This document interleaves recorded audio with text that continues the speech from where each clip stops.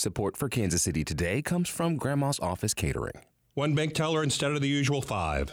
Slow fast food lines. Simply not enough staff. Grandma's Office Catering avoided the mass exodus with the respect, appreciation, better wages, and now health insurance. That's how Grandma continues to wow. Grandma'sCatering.com. This is Kansas City Today. I'm Nomi Nujiadeen. Today is Tuesday, June 14th. Coming up, how 2 court cases could threaten government transparency in Missouri. But first, some headlines. The Kansas City Council will vote this week on whether to approve a $1.4 million settlement with a former city employee who sued the city for race discrimination and retaliation. KCUR's Selisa Kalakal has more. Ronald Williams, who is Black, worked as a maintenance electrician in the city's water services department from 2011 to 2017. He sued the city in 2018, alleging he was not allowed to take a class that would have resulted in a promotion and that a supervisor called African American electricians, quote, incompetent.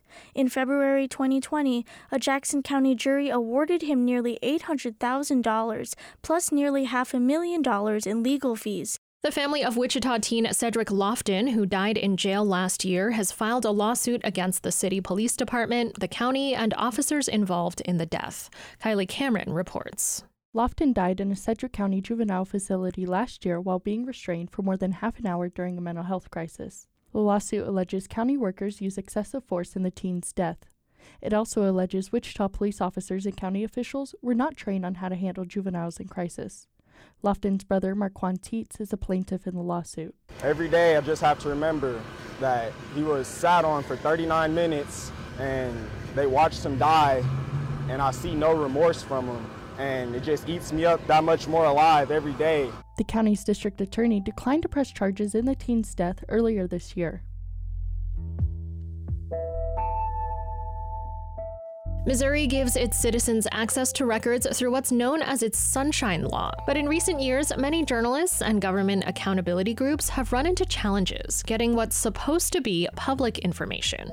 And 2 cases making their way through state courts have some watchdogs concerned that the law's effectiveness may be in peril. Jason Hancock is the editor-in-chief of the nonprofit news website, The Missouri Independent, and he's been covering government transparency. He spoke with KCUR's Brian Ellison about the recent cases, starting with one that stemmed from the administration of former Missouri Governor Eric Greitens.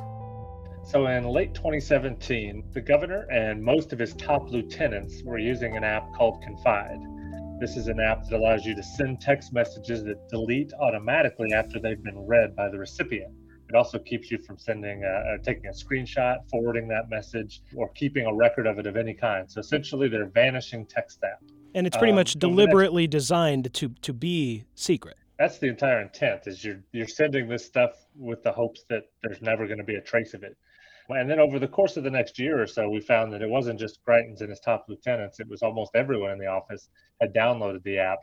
And screenshots of internal messages showed that they had been using it to communicate internally, as well as with lobbyists outside the office, which, as you can imagine, set off some alarm bells for transparency advocates who feared that this is an attempt to undermine the Sunshine Law, which requires transparency in retaining those documents. And it inspired a lawsuit in December of 2017 that has wound its way through the judicial process and last month was argued in front of the Western District Court of Appeals. And remind us, that lawsuit you mentioned from St. Louis County Attorney Mark Pedroli, what is the heart of the complaint? What does he say is wrong with the governor's office using this app? He says it's essentially a violation of the piece of the Sunshine Law that says that if a government record is created, it must be retained and it cannot be destroyed. It's essentially no different than taking a banker's box full of memos out to the governor's mansion lawn and setting them on fire. And that by having so many people in his office download the app, that this was a conspiracy to knowingly violate the Sunshine Law. That's been his argument from the beginning.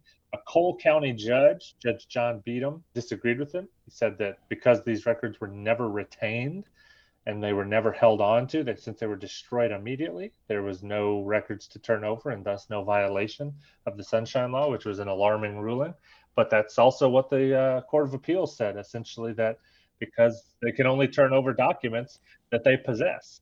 So because they were destroyed, they didn't exist to be turned over subject to a Sunshine Law request. And so therefore they dismissed the case. And that was the finding of the Western District Court of Appeals. That's the court that's just one appeal step below the Missouri Supreme Court.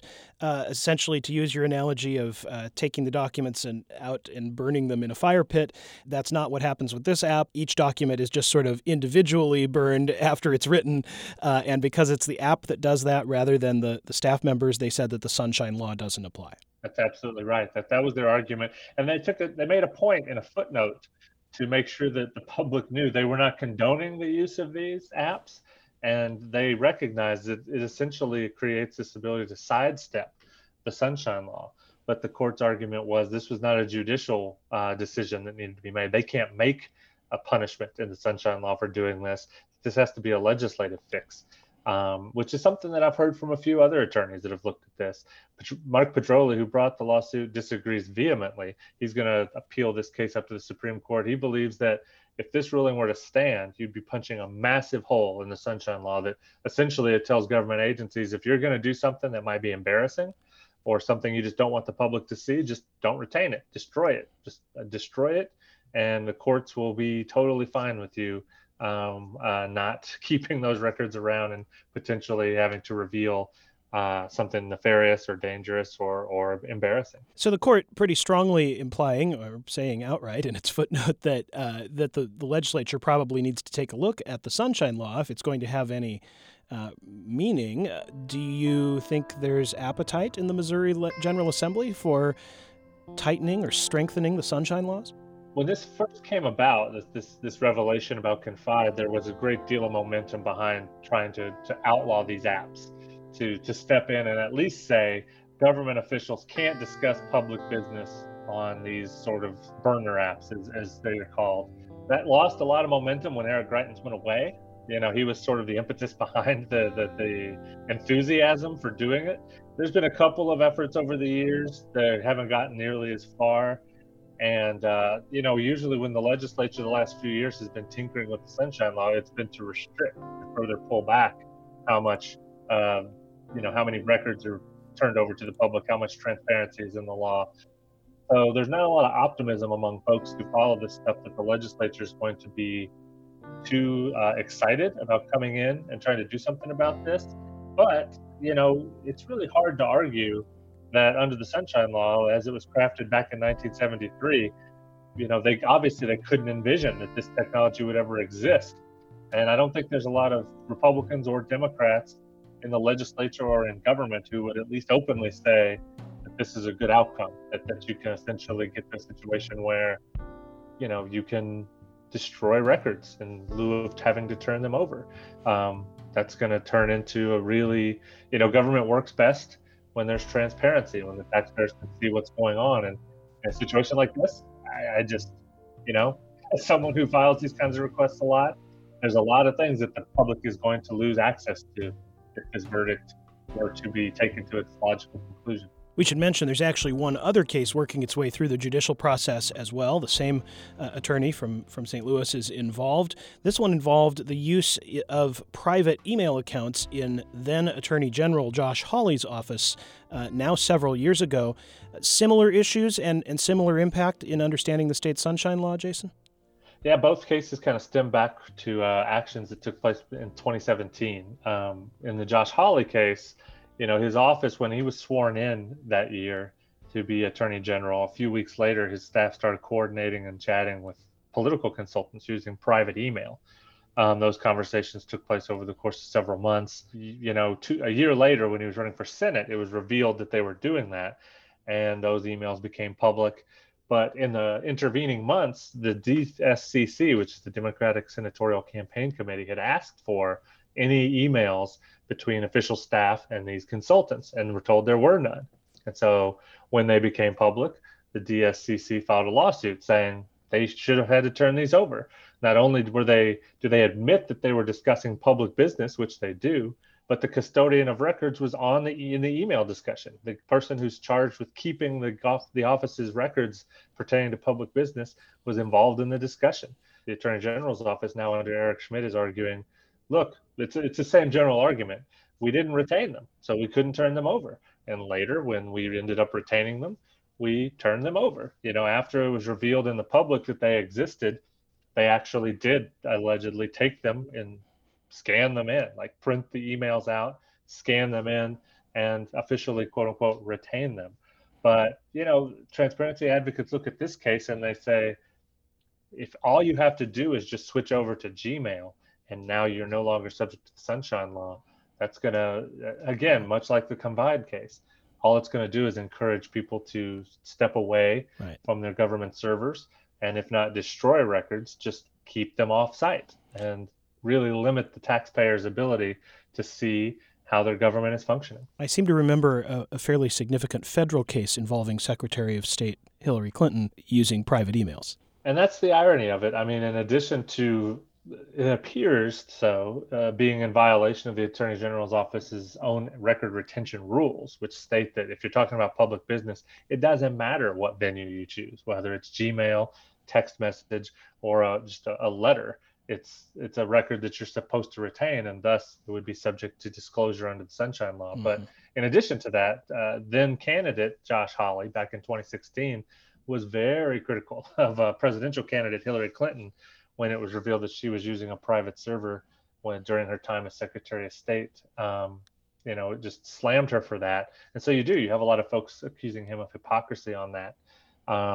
Worth noting, too, during his time as Attorney General, he never actually had an official government email address. That was something that always was surprising to me, but it's something that's a lot of, especially prominent statewide elected officials have sort of adopted. I don't think Eric Schmidt has one either, just because, it's an avenue for, critics would say it's an avenue for potential disclosure later down the road if somebody was to file a sunshine request, so they just avoid it altogether. So last question, the alleged threat is that this will undermine the Sunshine Law because everyone will just start using the Confide app and private email addresses. Is that happening? Do you have a sense among statewide elected officials or state administrative offices? Are these apps or these private email accounts being used, or have they reverted to the more traditional understanding that their records should be searchable and discoverable? I think you probably have a lot of conversations that are taking place, via private email, but it's hard to confirm that because obviously if I make a request, they don't have to turn that stuff over, or at least that would be their argument. I think the Confide issue, and specifically in these so-called burner apps more generally, became so toxic back during Greitens' era that even just having the app became a political liability. I had at the time, a lawmaker who called me up directly to say, hey, I signed up for Confide because I read your story. I just wanted to see what it was like. And now I'm afraid that my name's going to pop up and you're going to think I have it. I just wanted to reach out and say, I'm not using it. I have deleted it. I'll show you my phone. I mean, it became really toxic because it became a symbol of obfuscation and, a lack of government transparency. I know, like, the governor's office now has a rule forbidding people to use these types of apps. So I think that there's less of it going on right now. But, again, if you get a couple court rulings that say that this is the way to get around it legally, that you're not doing anything illegal, I'm not sure what would be the incentive for folks not to make the switch.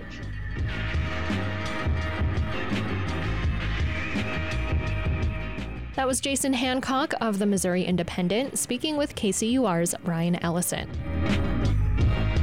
This is Kansas City Today. I'm Nomin Ujiyediin. This podcast is produced by Byron Love, Trevor Grandin, and KCUR Studios, and edited by Lisa Rodriguez and Gabe Rosenberg. For more local news from Kansas City's NPR station and to read Jason's story on government transparency in Missouri, visit kcur.org. Tomorrow, we'll hear how a drought and an international crisis are affecting Kansas wheat farmers. Thanks for listening, and I'll see you soon.